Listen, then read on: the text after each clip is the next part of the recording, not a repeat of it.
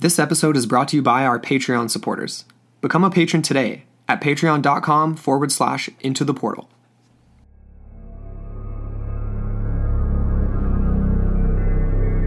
They came from another time and place altogether. The concept of time itself, and indeed time travel, has without a doubt been one of the most fascinating topics explored within the world of science fiction, and in so many different forms. From H.G. Wells' wooden-laden time-voyaging vessel to the strange anachronistic black monolith in the film 2001: A Space Odyssey. And indeed, so many more. There are, however, strange tales beyond the modern musings of science fiction, but rather real cases of time-defying humans, and of course, time-traveling or time-altering devices. One such device, often forgotten in history, was said to be able to tap into time itself, with the ability to pinpoint and view different moments in time. This strange invention was allegedly engineered by a Catholic priest of the Benedictine order, along with a select secretive group of scientists. The story of a device dubbed the Chronovisor remains one of the oddest possible time travel cases on the books. Some researchers believe that its fate is to be forever locked away in the vaults of the Vatican. But was the Chronovisor ever built at all? And how could a device with such extraordinary abilities actually exist? This week on Into the Portal, we get into the topic of time travel in some unconventional ways, discussing the recent discovery of an entirely new state of matter that defies conventional physics known as time crystals, and so much more. From UFOs in connection to time travel stories, to bizarre ancient alien bugs inside mega crystal structures. Welcome back, everyone, as we venture on a journey through time and space, in search of answers and the truth of time travel and the Chronovisor.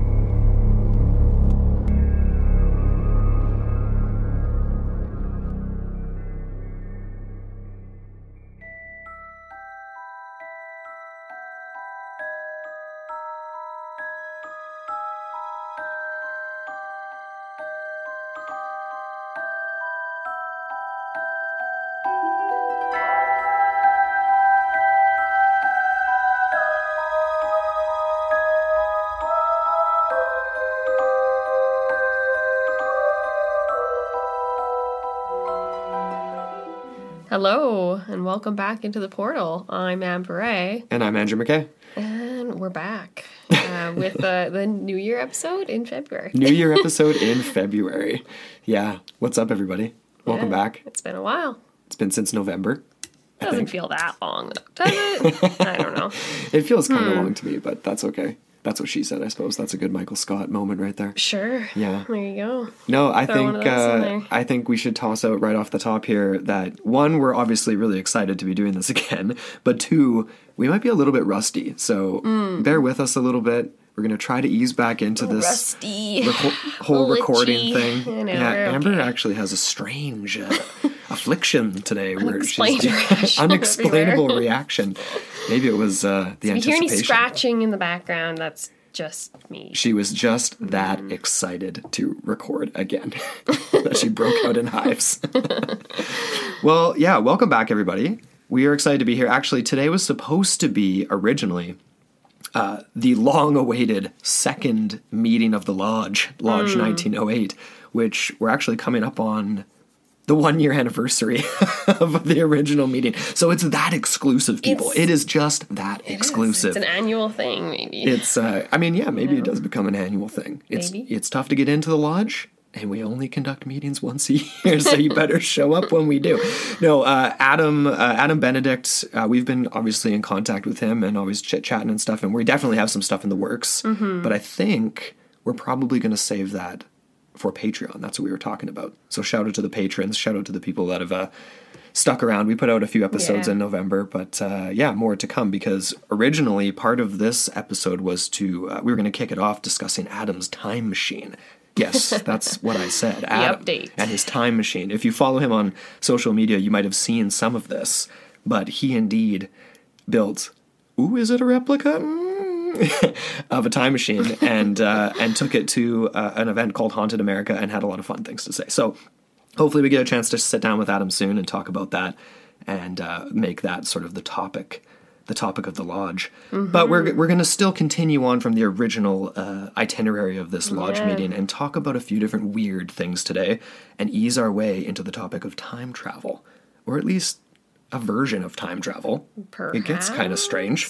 It's to do with time and maybe space and other things. I don't know. Time and space. We're going that's very John Keel of you. I guess so. Eh? Strange creatures of time through time and space.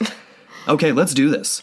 We're kicking things off with something that totally inspired all of this. The top, like us just talking about time travel, talking about how the hell you would build a time machine, hearkening back to Film Friday and Primer, where they built that really strange box time machine, and I can't even remember what they used to build it. Who knows? But time crystals. Pause for dramatic effect. This is what kicked us off talking about time travel, because there was this recent discovery. I think this was like sometime last year. Or maybe 2000 or 21. We have a date down here a little bit further, but it's relatively recent. This saying. discovery of essentially a new state of matter called time crystals. Holy time crystals, Batman. So what are they? Why does this matter? And what does this have to do with time travel other than the word time in the name? What makes this so insane is that essentially what is happening is that scientists have kind of sort of accidentally on purpose created an entirely new state of matter that isn't supposed to exist. This is totally defying the original laws of thermodynamics and physics. And for decades, this concept of essentially perpetual motion, or perpetual motion machines, this would be the next step from this thought, like what Ed Leeds Scalden might have been using to be Scalden from Coral Castle, if you guys remember one of those earlier episodes. Allegedly. He had the alleged perpetual motion machine that he was using in some way to harness energy to levitate extremely heavy objects. Anyway, getting ahead of myself. His is a little more rudimentary than this. A little more rudimentary. But the idea is that this idea is not supposed to. It's supposed to be science fiction, right? This whole idea of even non-ballistic motion that we see in like UFO craft, to the degree that they move and how fast they move, it's just not supposed to happen. So it's more science fiction. So when the time crystal was discovered, this was and is and could be revolutionary, because we still don't really know how it's going to be used yet. But what exactly is it? So researchers are working in partnership with Google. They're using Google's quantum computer. It's basically just like this massive entire room computing system that's suspended from the ceiling. You guys should definitely look it up, or we will post a photo of it when we release this episode. And they've created this new phase of matter that's been dubbed the time crystal. What's unique about these is that they have this ability to forever cycle or go back and forth between two different states without ever losing any of its energy. So, perpetual motion. So this is challenging the most important law of physics, which is the second law of thermodynamics. And this law essentially states that the disorder or entropy of an isolated system must always increase. So these bizarre time crystals remain in this stable condition, the stable state of perpetual motion. They're resting. They don't like settle in any randomness. They're just moving in constant randomness. So I think one of the examples of this was like if you have a box full of coins and you shake it really violently and you set it down on a table. When you're shaking it, it's in crazy motion that's unpredictable. And when you set it down, they're roughly going to land 50-50 heads and tails. What is happening with this is that when you shake it, the coins in the middle, or the movement inside of these quote time crystals, just keeps going. Mm-hmm. These coins will just keep bouncing around in forever unpredictable motion without settling in any way whatsoever, which is kind of crazy. Do you have anything to interject with here before I continue? Because this is kind of a lot of info right off the top. Talk about easing back into it here, Andrew. I guess, hey? Yeah, no, I wanted to do great snakes, but apparently we're not there yet. We're doing great snakes soon. We will be sometime. Patreon but, can look forward to that. I don't know. I guess that's a pretty crazy technical sort of amount of information. When I was looking into it, because obviously I was trying to understand what they really meant by this, like, forever cycling between two states. And it's almost as if... like exactly what you're saying. It's a new phase of matter. It's challenging what we know about the current laws of physics. And it's really interesting because, okay, like this was kind of an interesting way to think about it, that this article in Pursuit, I think it's a University of Melbourne publication. Right.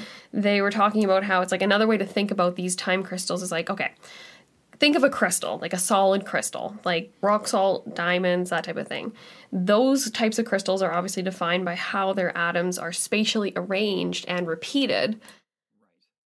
In fact, like basically every piece of solid matter is in a way like that. But these like space crystals or time crystals, essentially they're repeating in space like normal crystals, but they're also repeating in time. Somehow, like, isn't that weird? So that's an interesting way to think about it. It's very like Einsteinian or something. You know what I mean? Like for me, I'm still trying to understand. In my head, it's almost like they're little miniature. I mean, this isn't accurate at all. But like in my head, I pictured it as like they're little tiny mini like black holes where time, because essentially like time isn't functioning in the same way within this perpetual motion as it is outside of it, and that like you know what I mean? Because like it's never going to stop moving. It's not functioning on the same principle as us with like linear time and like things coming to an end and breaking down or whatever, which is why this has potentially huge like ramifications for changing the ability to like store information. Yeah. Like massive amounts of information with like quantum computing and things like that. Biggest ramifications or consequences of this is right. Like, it's a huge breakthrough in that. Like when you look it up on Google, it's crazy the way that it looks. And Google's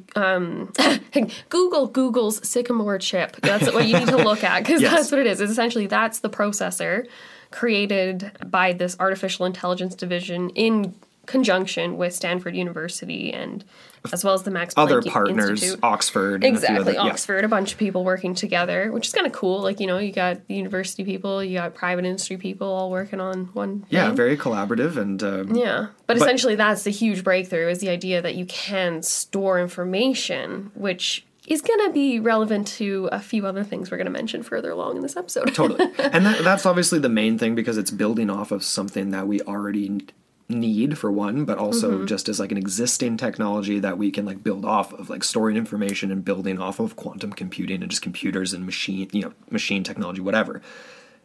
But there's definitely other things too. You know what I mean? Because this is just such uncharted territory. That's why it inspired, obviously, this episode.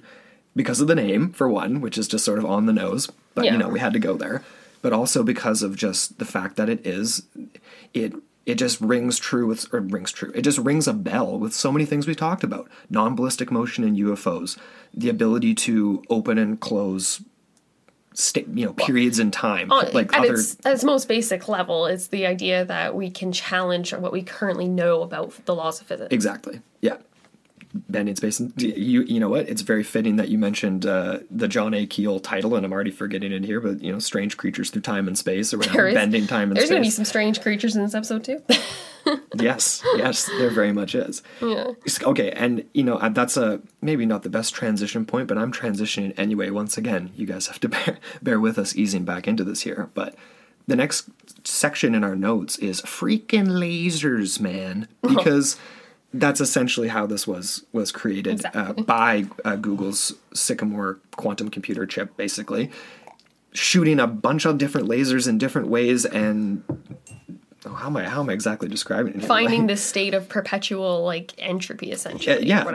Basically. The idea was, like, to quote, kick is how they describe it. Kick the particles with lasers on either side of essentially, like, a lattice structure within this like quantum computer, and then establish this specific like rhythm to the dynamics, which then ended up creating this perpetual motion, which is the time crystal. And that's just it too. Like when we're describing it here, the time crystal, it's not like a crystal. It's not a physical thing you can pick up. This thing is actually only, visible or acknowledgeable for like just a few like fragments of a second. We haven't actually figured out how to create these things and like keep them in the computer, harness it to actually, apply to quantum computing yet. Of course, we don't want to get too technical with this and have the entire episode just be about this discovery of the time crystals, even though we probably could. This was really just more so the inspiration. The fact that they were using lasers to kick particles, creating an entirely new state of matter. Just that phrase alone is obviously very inspiring and very fun to kind of play around with. And, pure conjecture here now, but this is where sci-fi gets fun because there's little dippings of the toes into the real world. That's totally what this is, right? It's sci-fi that we're seeing right before our eyes. And the question I, of course, have is this actually brand new? You know what I mean? Is this something that perhaps when we talk about, oh my God, I'm already going to sound crazy coming back in after being, recording in November. Ancient technologies, ancient humans, not Neanderthals per se, but I'm talking about like prehistory technology, Atlantis type stuff, found technology in terms of like earlier people's finding downed craft that maybe had some sort of technology that was just usable, didn't have to be reverse engineered per se. I don't know, like could time travel with these types of technologies actually be old news? Which I find fascinating because it just seems like something that's so primordial, right? Like this discovery. It's like we've figured it out by kicking particles with lasers. But there's almost seems like something that's like, yeah, like a primordial state of matter that now we have just found with our modern laser technology. So you're suggesting this is an old technology lost to the sands of time and rediscovered, or yeah, like the classic sort of Roswellian like reconstruct from like a downed craft type thing, or whatever. I think we're definitely rearing into. Okay, but I need to skip ahead here just so I don't sound too crazy, because the reason I'm mentioning this is because we are leading in or teeing up a story about the invention, possibly partial discovery, of a device that was invented long before the modern technology we're talking about right now with Google's quantum computer, that allegedly was able to time travel, I'm air quoting again, or view time. So that is, I don't want to give too much away, but this is like, technology that was invented at the turn of the century, basically, the kicking off of this, the idea, the concept. The 19th century. So, yeah. Or 20th century, rather. Like a viewing portal, essentially. Yes. Not like a... Anyways, so we'll get into it. We'll get into it. But we've got a lot of other stuff to cover first, including some other potential ancient technologies that may or may not be relevant to this conversation, but we'll talk about What are you talking about? It's absolutely relevant to this conversation, Amber. No, I love, you know what, we got to keep it into the portal. So I wanted to just mention a few of these things, because surely there were ancient alchemists and philosophers and physicists, and, they didn't call themselves that back then, but that were trying to sort of harness the power of the gods, per se, which is exactly what time travel would be. I mean, that's definitely a godly power. Yeah, it's definitely inhuman to be able to defy linear time.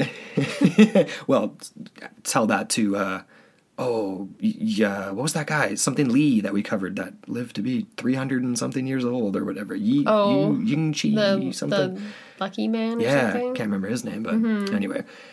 My point kind Li of here Qingyun? is, Li Qingyun. I think that was it. Yeah, lived to be like 300 or something like that. Allegedly. But maybe he would have been the guy to figure this out. How could people back in the day have figured out how to basically build or have a laser to kick particles to create a different state of matter, to build a time machine, if that was even something you need to build a time machine? A laser? Is that a requirement? Well, people did think that they existed back in the day, although it's kind of a misnomer. So that's sort of why I wanted to just bring up a few fun historical examples of ancient lasers. And one of the most famous ones is Archimedes' burning mirror, which is this device in ancient Greece that was said to be basically a laser beam, right, that would repel completely exploding, burning Roman ships. This was around 212 BCE. But of course, this was most likely a series of mirrors, and or there's some modern research that suggests that it actually could have been some sort of a steam cannon. Oh, which is very, very steampunk weapon. That's weird. And very, very cool. Not weird, but like that's kind of a leap for something to a steam to cannon? be a cannon or to be a reflective I honestly mirror. didn't look into that further because my entire life hearing about that story, it was a series of mirrors, right? Like, yeah, just magnifying a crate. Like, basically, like the movie we just watched. We just watched the fourth and final Pierce Brosnan James Bond with Icarus. yeah. And it's like harnessing the power of the sun to create a pretty giant beam. So that was sort of that was the first example. Shout out to the Sacramento Kings too. Actually, they're shooting a beam. Every time they win this year, they shoot this purple beam into the air and they say really? "light the beam," and it's like this. It's actually like been working for them. They keep winning. It's great. We're a far cry away here with that Archimedes example, but there's definitely more. I'm not crazy, Amber. You're crazy. Nobody's crazy, but we do like to make leaps and bounds of time. We do like to. Well, there's lines to be drawn. There's fun things to be had and discussed, and it's not just fun. There's more advanced things. well, that's just it. And I think the idea is not so much being definitive and like, oh wow, here are some ancient examples of time travel technology per se. It's just more so the idea of like, here are some examples of some potentially advanced technology that we don't fully understand Absolutely. At this potential moment. But forgetting that whole mirror beam thing, like there's other technology we've already talked about on the show that we can touch on. And I think one that still kind of defies explanation to a full degree is that Antikythera mechanism that we talked about a few years ago now. I can't remember how many years ago, but yeah, it's been a few years. That was a fun episode, and that was something that was discovered off the southern coast of Greece, and this was just at the turn of the 20th century, 1901. Mm-hmm. And it essentially was a mysterious copper device about the size of a shoebox, I should say. Yeah. And it was found in a wreck from an ancient Roman ship. So, interestingly enough, it dated to around 100 BCE, and it's not fully understood how this thing worked, but researchers have been able to identify some 32 gears and dials that suggest that it was actually a form of an early computer, right? Like a machine of some type, at least, that allegedly could predict astronomical phenomena.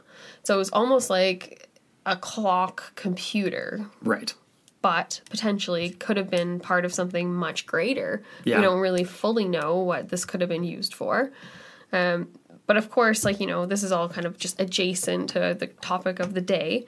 But, the point is that perhaps there's much more examples of ancient technology not yet found that we... that could kind of like, be more trails in the breadcrumb. Or just trails in the breadcrumbs in the trail. Yes. Or honestly, just completely unfindable, right? Because like that's the interesting thing about the Antikythera mechanism. Mm-hmm. To some it might sound almost rudimentary, even though it is so ancient. It's like, okay, it was basically a weather predictor, or like an astronomical predictor, basically of an advanced ancient watch per se. Yeah. But it was more than that, and it is, and you're right, it could just be part of potentially a much larger instrument or a series of instruments. Like I'm just picturing almost like like a Roman laboratory, I guess, or like a command station that had maybe much more. And that's just it. It's like back in those days, it's not as if word of this would ever even travel, you know what I mean? It would be like that classic thing where it's like, I heard about this, and it would be totally like myth that something like this could even exist. And you have to go far and wide to find the one guy that can like knows how to build it or whatever. It's like very, very, that's how it sounds to me. And I just feel like there could be so much more to it. Sure, yeah. And like you're picturing this whole lab, this Roman lab. Like what if it wasn't even the Romans? What if the Romans just looted the technology? Absolutely. You know what I mean? Stole like, it totally. Like as it was found in Greece. Yes. So it could have been potentially looted. Like it was found near an island that is actually named after Antikythera Island. So how much older is it even, right? Like it could be way predating Roman, like... Well, not necessarily predating. 100 BC, like, it could have been acquired by the Romans. It could have been something that, I don't know, who knows? This is all, again, just wild conjecture. But and you don't know if it's the original one built either, Well, right? that's it's just exactly one it. and done. And then Like, when was this invented? who made this and what else were they capable of is kind of the idea here, the fun thing to think about. Right.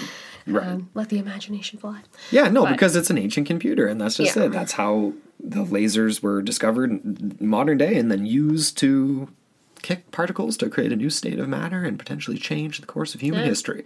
I was just reading actually a little bit more about this, these time crystal discoveries. There was another crystal that was discovered, and not like a time crystal that was published apparently, and this one allegedly had used an actual diamond to create. Cool. Yeah. So that's See? kind of This is what interesting. I'm So talking about. there is real physical crystals and things involved. Elements of the earth. I don't know why that matters right now, but I thought that was kind of cool. Of course it matters. I don't know. Of course it matters, you know? It's about using, I mean, it's all just right here. It's not just, it's, I mean, imagine that in conjunction with like a found technology of some kind. It is all connected, man. It is all connected in some way, somehow, some way. We just don't know quite how. I mean, well, it's happening on Earth, at least, you know? We're all here. True. It's in one place. For the most part, except for the broad things that have strokes, been but- lost to time. Right. And there's several reasons why we could be missing pieces of the puzzle, whether it's human influence, whether it's religious or cultural intolerance, or whether it's natural disaster. You know what I mean? Or a combination of both, where there's just little things that remain, but all this ancient technology and perhaps notions of a prehistory or exactly that forever lost. And this notion is obviously very controversial. We talk about it in more of a fun way, less of a definitive way. No, yeah. Obviously, Nothing's definitive. There are we've talked about covering the series. What's it called again? Ancient Apocalypse. With Graham Hancock. That He's obviously a very controversial individual. Yes. Doesn't really have any credentials whatsoever, like us other at than times, likes to make some leaps and bounds. Yes, he is much more very definitive and argumentative and controversial in the things that he says, rather than we he like likes to make grand sweeping statements. Here's the thing: I like to basically set up the way our logic works on Into the Portal is we give you something at the beginning that has some substance, and then we like to make all kinds of interesting points and crazy ideas and thoughts that's way at the other end of the football field here, and then you get to fill in all the middle yourself. Sure. rather than being prescriptive. Well, we try our best to fill a little bit along the way. Right. No, of course, but I'm saying we're not going along the way and saying this archaeologist's wrong and this person is lying and right. I mean, we do sometimes depending on who we're talking to. I mean, the Owls. I mean, Joe Nickel. Come on, and we're always going to rag on that guy. But Graham Hancock, I wanted to at least bring it up. Yeah. This isn't about his new series, but rather stuff that he has talked about in the past. And also Andrew Collins, and I will say that Andrew Collins' work is much more legitimate. Scholarly level research with a lot of resources to back it up that are peer-reviewed resources for the things that he makes arguments of. Okay. Trying to find Atlantis, a lot of other ideas. More substance to it, A little bit more substance. But they both talk about these ideas that perhaps ancient humans had, either discovered themselves or found and used basically technologies that they definitely shouldn't have had. So evidence of high-speed drilling that is kind of unexplainable in different jade work and things like that. The Denisovan Caves is one that Andrew Collins has written about, sort of a jumping off point for this, where there's some artifacts have been found that just don't make sense. They don't date properly. They shouldn't have had the ability to been adjusted the way they were. And that, just doesn't add up. Obviously, Graham Hancock just takes things like this and runs with it, looking at different rock formations around the world and saying that this had to have been this from way it's basically like the Yonaguni Monument times a million. So yeah, there is perhaps this other ancient weirdness involved with the ideas of technology and ancient technologies. And then I've also kind of been dropping this whole time. And I know, you guys, this is sort of a broad discussion of time travel and sort of the elements of the time crystal and how this has got us thinking along this line. And one of the things I've mentioned multiple times here is sort of UFOs adjacently to this. But whenever we end up talking about UFOs in different episodes, the idea of them coming not just from a far off place, but from a different time, time and space, like Amber teed up already, always comes up. So inevitably this had to come up here today when we're talking about a new discovery that humans have made just recently, but we're basically pretty rudimentary. That's sort of like what the conclusion we've come to in so many different episodes, right? That's why we're so enthralled with the idea of finding a downed UAP or actually, having contact. And that's why everyone's so hyped up on Twitter all the time with stupid Pentagon releases and all this crap. Yes. But it isn't just crap, because it always comes up in this idea of like UFOs in connection with time travel. The idea that could this even just be us from the future or even the past coming and going, right? Yeah. Moving ahead or moving backward. That, like a little bit of an echo through time. An even more ancient prehistory period, and they're moving ahead being like, oh shit, this is how it all turned out. Or coming back and being like, we need to fix this. Maybe we're trying to figure out and fix it. Yeah. Right? A time period that has even predated the period of Earth that we understand. Right? It is definitely a favorite topic of conversation when we do get into these types of things. But I mean, inevitable with time travel, I guess. But it's fun. No, it's a fun concept for sure. I mean, yeah. I mean, one of the burning questions of the Lodge that I think we might save really, really getting into deep with Adam is essentially the idea that, yeah, could this have been either accidentally discovered or... Because that's the idea, like, how would a human time travel forward? You know what I mean? This would have had to have been figured out before. Is it just coming backwards? Why is it always just that? We're so linear in our perception of everything, right? It's just... Well, in some concepts of it, you can go back and forth as you wish. Yeah, like Primer, where they just have like multiple versions of themselves going back and back and back and back. More like an infinite loop, which kind of sounds a lot like this technology with the time crystals and stuff like that, but like in a different sense of it. Exactly. In its own little micro environment, obviously, like, right. like that. Which really which is really going to tie into the idea of us viewing a state in time. You know what I mean? The time crystal, it is this perpetual state. It's what would have to exist for there to be the echoes in time that we've talked about before, like the Partridge Creek Monster. How could there possibly be a preserved essence of something that happened in the past that's so real, even altering the physical landscape around it in the, quote, present time, rocks falling or whatever it may be, but it isn't actually there. So what is it? And how is it there? But how is it saved? Is everything simultaneously happening all at once? But for us, we can only comprehend it on a linear sort of scale. Right. Like, I don't know. Right. No, that's exactly the point. This is where we start to get a little That is exactly the point.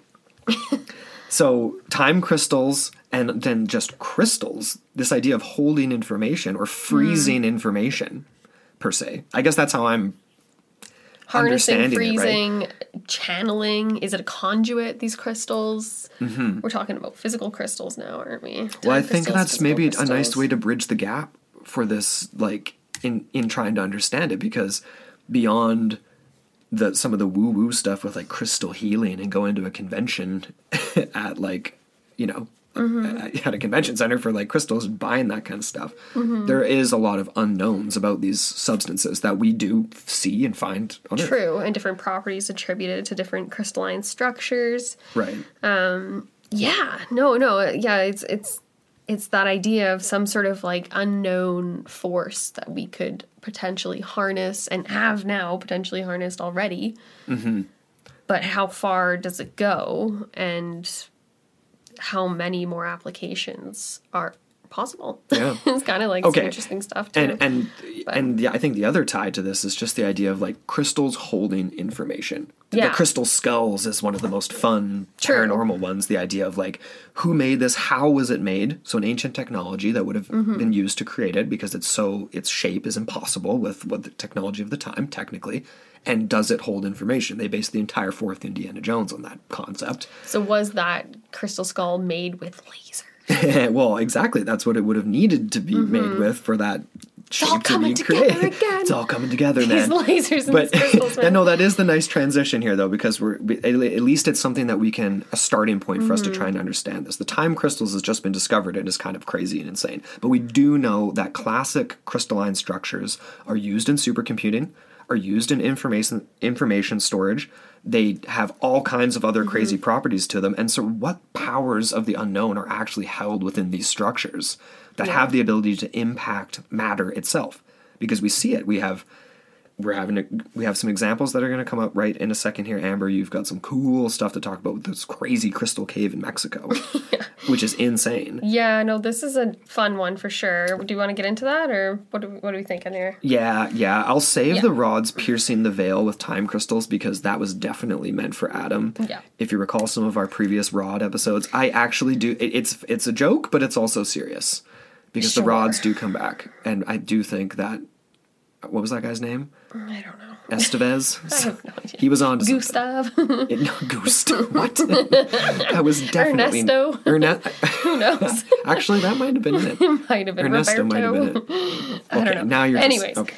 Enough of that because we need to get into that topic with Adam. I think he's the rod authority expert. on rods, exactly. Yeah. But there's another type of crystal that's defying modern scientific understanding and potentially ties into a lot of these concepts we've already kind of brought up throughout this episode. Mm-hmm. And that's, like Andrew said, this city located, or sorry, not city. It's a cave located in northern Mexico, and it is called the Cave of the Crystals. It's a crystal city, basically. Basically, it's a huge. pretty big cave. I actually don't have the exact size of the cave. When you see the pictures, it's enormous, and these crystals are massive.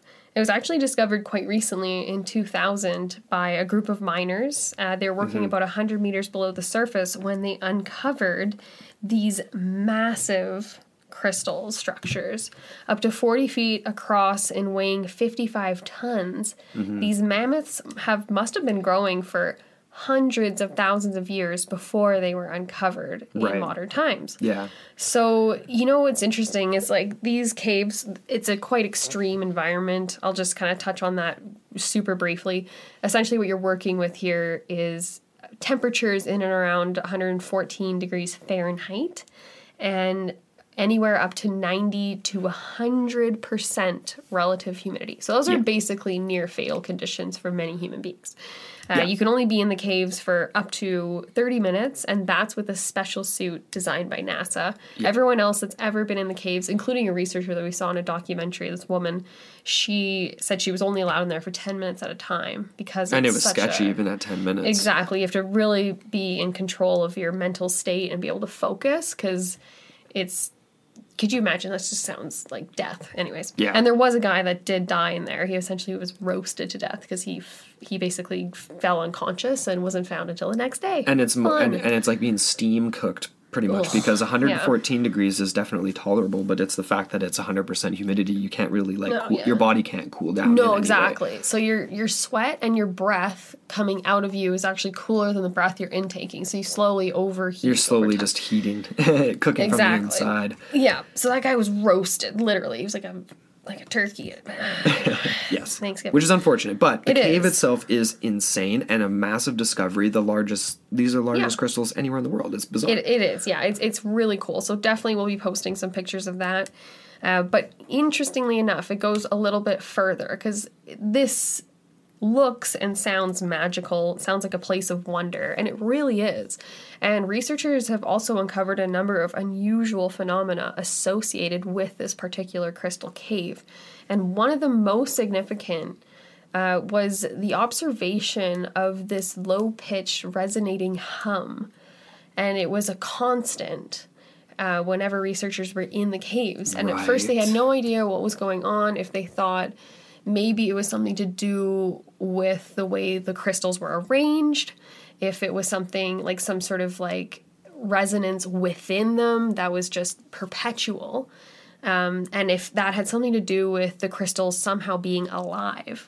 Mm-hmm. So, of course, there was some further investigations, and there was actually discovered to be microorganisms within these crystals. There are actual fluid pockets within the crystals, and they contain these microorganisms that have been like called alien-esque because, or extremophiles is another term. Extremophiles, that was the one I was trying to remember there, yeah.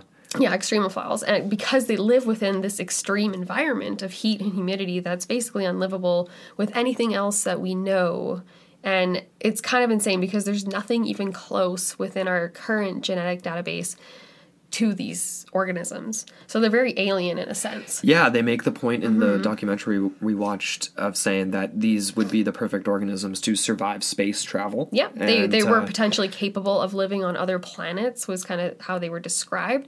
So in my mind, I'm like, what else are they capable of? Yeah, you know, very Prometheus vibes here, right? Like, where did they originally not? Are they not originally from Earth even? Because you have to imagine these things. They're very simple organisms. They're single cell organisms. Yeah. But do they have some sort of collective mind? Ooh, yes. Or a hive mind or a shared memory? Maybe this has something to do with this ability to store information within some forms of crystal. Like, obviously, each crystalline structure is 100%, like, it's unique to that structure. But the actual physical shape of the crystal itself is part of the storage information aspect of to these different crystals. But then you find these. Oh, sorry. Continue your thought. No, just like your point of like these alien-like things inside the crystal being. Yeah, they're individually very, very simplistic, but like possibly having some sort of much broader reach. Because if this is unlike any other creature we find anywhere on Earth, even different than some of the creatures we talked about with like the Gateway to Hell episode, where it's like way down deep in the earth, like crazy pressures, crazy temperatures, all that stuff. Those things are still more similar to other organisms as you come back up closer to the surface of Earth. So this is bizarre. It's like, it really is. It is kind of interesting, and it makes me think, like, I don't know the exact ways in which crystals form. I don't understand, like, if, like, all crystals would go through a fluid phase that obviously crystallizes. That kind of, okay, so yeah, so but that's the thing. I'm not suggesting that all crystals contain these fluid pockets filled with microorganisms. Maybe potentially at one point they did, though. Yeah. You know so that is how these crystals grow. So I guess we should say that. So basically, this cave periodically fills up with water. And the water is like super mineral rich. It has this unique content, and that's the phase where they actually grow in size. And this would have taken hundreds of thousands of years for them to get to this size. I wonder if in its earlier stages, being when they were smaller, like if ancient humans had had access to this place as like a place of worship. Could you imagine? It would have been a pretty special place to find. It is about 100 meters below the surface of the Earth, and it wasn't discovered until 2000 by miners. So true. I feel like it would have been pretty close off. But that's interesting. You mentioned this underground water source, because potentially there could be other caverns with similar types of things going on. Maybe this isn't one single isolated thing. So if you found something like this, there could be a whole network of these microorganisms that have been flourishing in an underground world. So you're and I guess we're kind of hard lining this into two different like unique aspects to these, right? It's these sort of strange creatures, like these strange living things within the crystals that like don't make a lot of sense and need to look into, and then the mysteries of the actual crystal structures themselves. And how much, we use them to create information storing chips today. Like, how much could actually be within them as they are. You know what I mean? And how to access potential things locked within them. Like, another thing to think about, too, is going back to the hum. Is the hum associated with the crystalline forms, or is it associated with microorganisms, or not associated with either of them at all? Is kind of another question that begs to be asked. Like, I have no idea what the answer would be to that. Like, but the hum is interesting. I feel like there's more to explore there, with even the idea of, maybe this is just my simplistic brain, but even just like the idea of like perpetual motion almost reminds me of a hum. You know what I mean? It's like it's a perpetual sound within the cave. So, but created by just like this like steady, constant, like vibration essentially. That, I mean, again, like I know I'm famous for just bringing up like adjacent ideas and stuff, but like the idea of that of sound being used to levitate objects, or even like change states of matter on Earth in a very earthly way, to lift things. But that's what the perpetual motion machine was allegedly used for with Ed out in Florida to levitate objects. Right. So I feel like there's connections here, and if I'm not mistaken, I do recall one of the like quote unquote witnesses from Coral Castle that potentially being one of the things mentioned. Correct me if I'm wrong, people listening. I'll have to go back and check. But someone like hearing like the sound that either sounded almost like electrical, like the hum of like a power line type of sound. Actually, I think you're right. Or There was something a sound spinning. Associated. Right? And like it was coming from the box at the top of the tripod that that was supposed to be his. Oh, you'll very have to, yeah, we'll have to, rudimentary machine. we have to review that, because I'm pretty sure you're right. I think you might be right. And very simplistic, circumstances for him using that. Like, this guy didn't have tons of money. He didn't have a laboratory with the Antikythera mechanism even level of technology, which is like ancient as. Was he accessing ancient forms of this similar technology? I don't know. Who knows? Yeah. Very, very. Oh, Ed, we should do a follow up on. Yeah, Let's maybe just go to we Florida. should. Let's go down and experience the, what's it called again? The Rock Garden? Yeah. Yeah, Rockgate, Coral Castle. Coral Castle, yeah. Yeah, definitely. Well, okay, so this has been a lot of information, a lot of us warming up again here on the microphone. I feel like I hope we've teed up a part 2 really well here for you guys. We do have to kind of at least mention the Chronovisor. Well, yes, this was a major inspiration for the formation of this episode. So. Yes. Andrew, you did a lot of research into this one. And we may have done this almost a little bit out of order. You know what I mean? But that's okay, because the time crystal was the impetus for researching the Chronovisor. That was what got us thinking about how the hell would you build a device that is able to view time? All right, so like we've been saying throughout this whole episode so far, the topic of time crystals and alternate states of matter really got us thinking about some of the stories of time travel and their devices. And one that came to mind right away was this bizarre story of a device called the Chronovisor. Allegedly, its blueprints that were hidden in the vaults of the Vatican, and it was a device that that didn't allow for you to actually get in it and travel in time, but allowed for the viewing of different periods in time.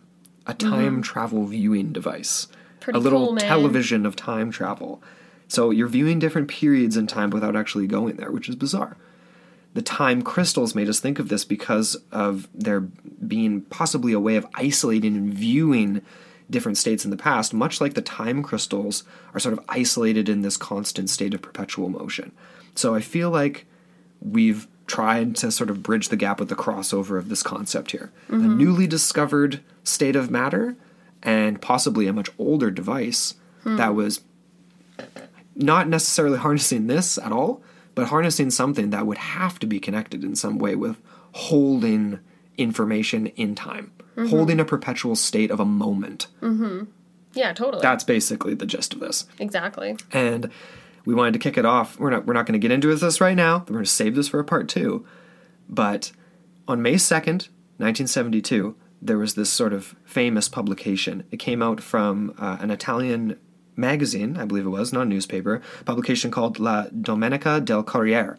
And it published this claim made by a man named Father Emilio Ernetti. Oh my gosh. Father Ernetti, titled "A Time Machine That Photographs the Past Has Finally Been Invented," and then goes into covering Ernetti's shocking statements for all of Italy to read, and then eventually the rest of the world. So this is what we've been trying to tee up, the invention of this bizarre device, and the story of it just starts weird and gets even weirder all the way to the bitter end. It really does. Leaving us with a ton of different questions as to whether or not this thing is literally sitting in the vaults of the Vatican, what information about physics could have possibly been discovered long before the things we're talking about in modern day, time crystals and lasers kicking the particles, and so much more, honestly. So stay tuned for a part 2 where we get into the Chronovisor. Yes, it's going to be a wild journey. It's a pretty cool story, though. It is. I'm pretty excited to get into this. And yeah, like we've already said, we've kind of tried to loosely tie this together with some connective threads. But yeah, we're going to get into something that's honestly, its own super juicy little nugget. And no doubt we'll be having to come back to some of these. Exactly. Some of these points that we've tried to... Oh, don't you worry. To wrap our heads around here. There's going to be some more discussion and some more wild conjecture. If you want to make sense of this program, you got to give it your undivided attention. That's for sure. It's kind of true. Yeah, we hope you guys followed along there, and we made at least half sense to tee this up. Time travel, man. And yeah, looking forward to hopefully sitting down with Adam Benedict soon to talk about the time machine that he built and putting that out there for patrons. So shout out to all of our patrons, everyone who has stuck around on there. We had a few episodes I put out in November that were fun. I did those solo, but I had a really good time. And you I did can't a great wait. job. Well, I really enjoyed listening to them, and I hope everyone else did. Just thanks for sticking by us. You know, here at ITP, we time ironically just keeps flying Keeps by. traveling. Maybe we need a time device so we can go back and record more episodes for you guys. Yes. Yeah. You're actually listening to a recording that was done in 2025 and released in 2023. No, I'm just kidding. If only. Now, it has obviously gotten a little bit harder for us to find the time like we used to back in the day, every week doing episodes, but we definitely want to keep doing it for, not just for you guys, but obviously for ourselves, and keep the brain sharp with researching weird, strange, awesome things. Yeah, just keep having fun with it, right? Keep having fun with it.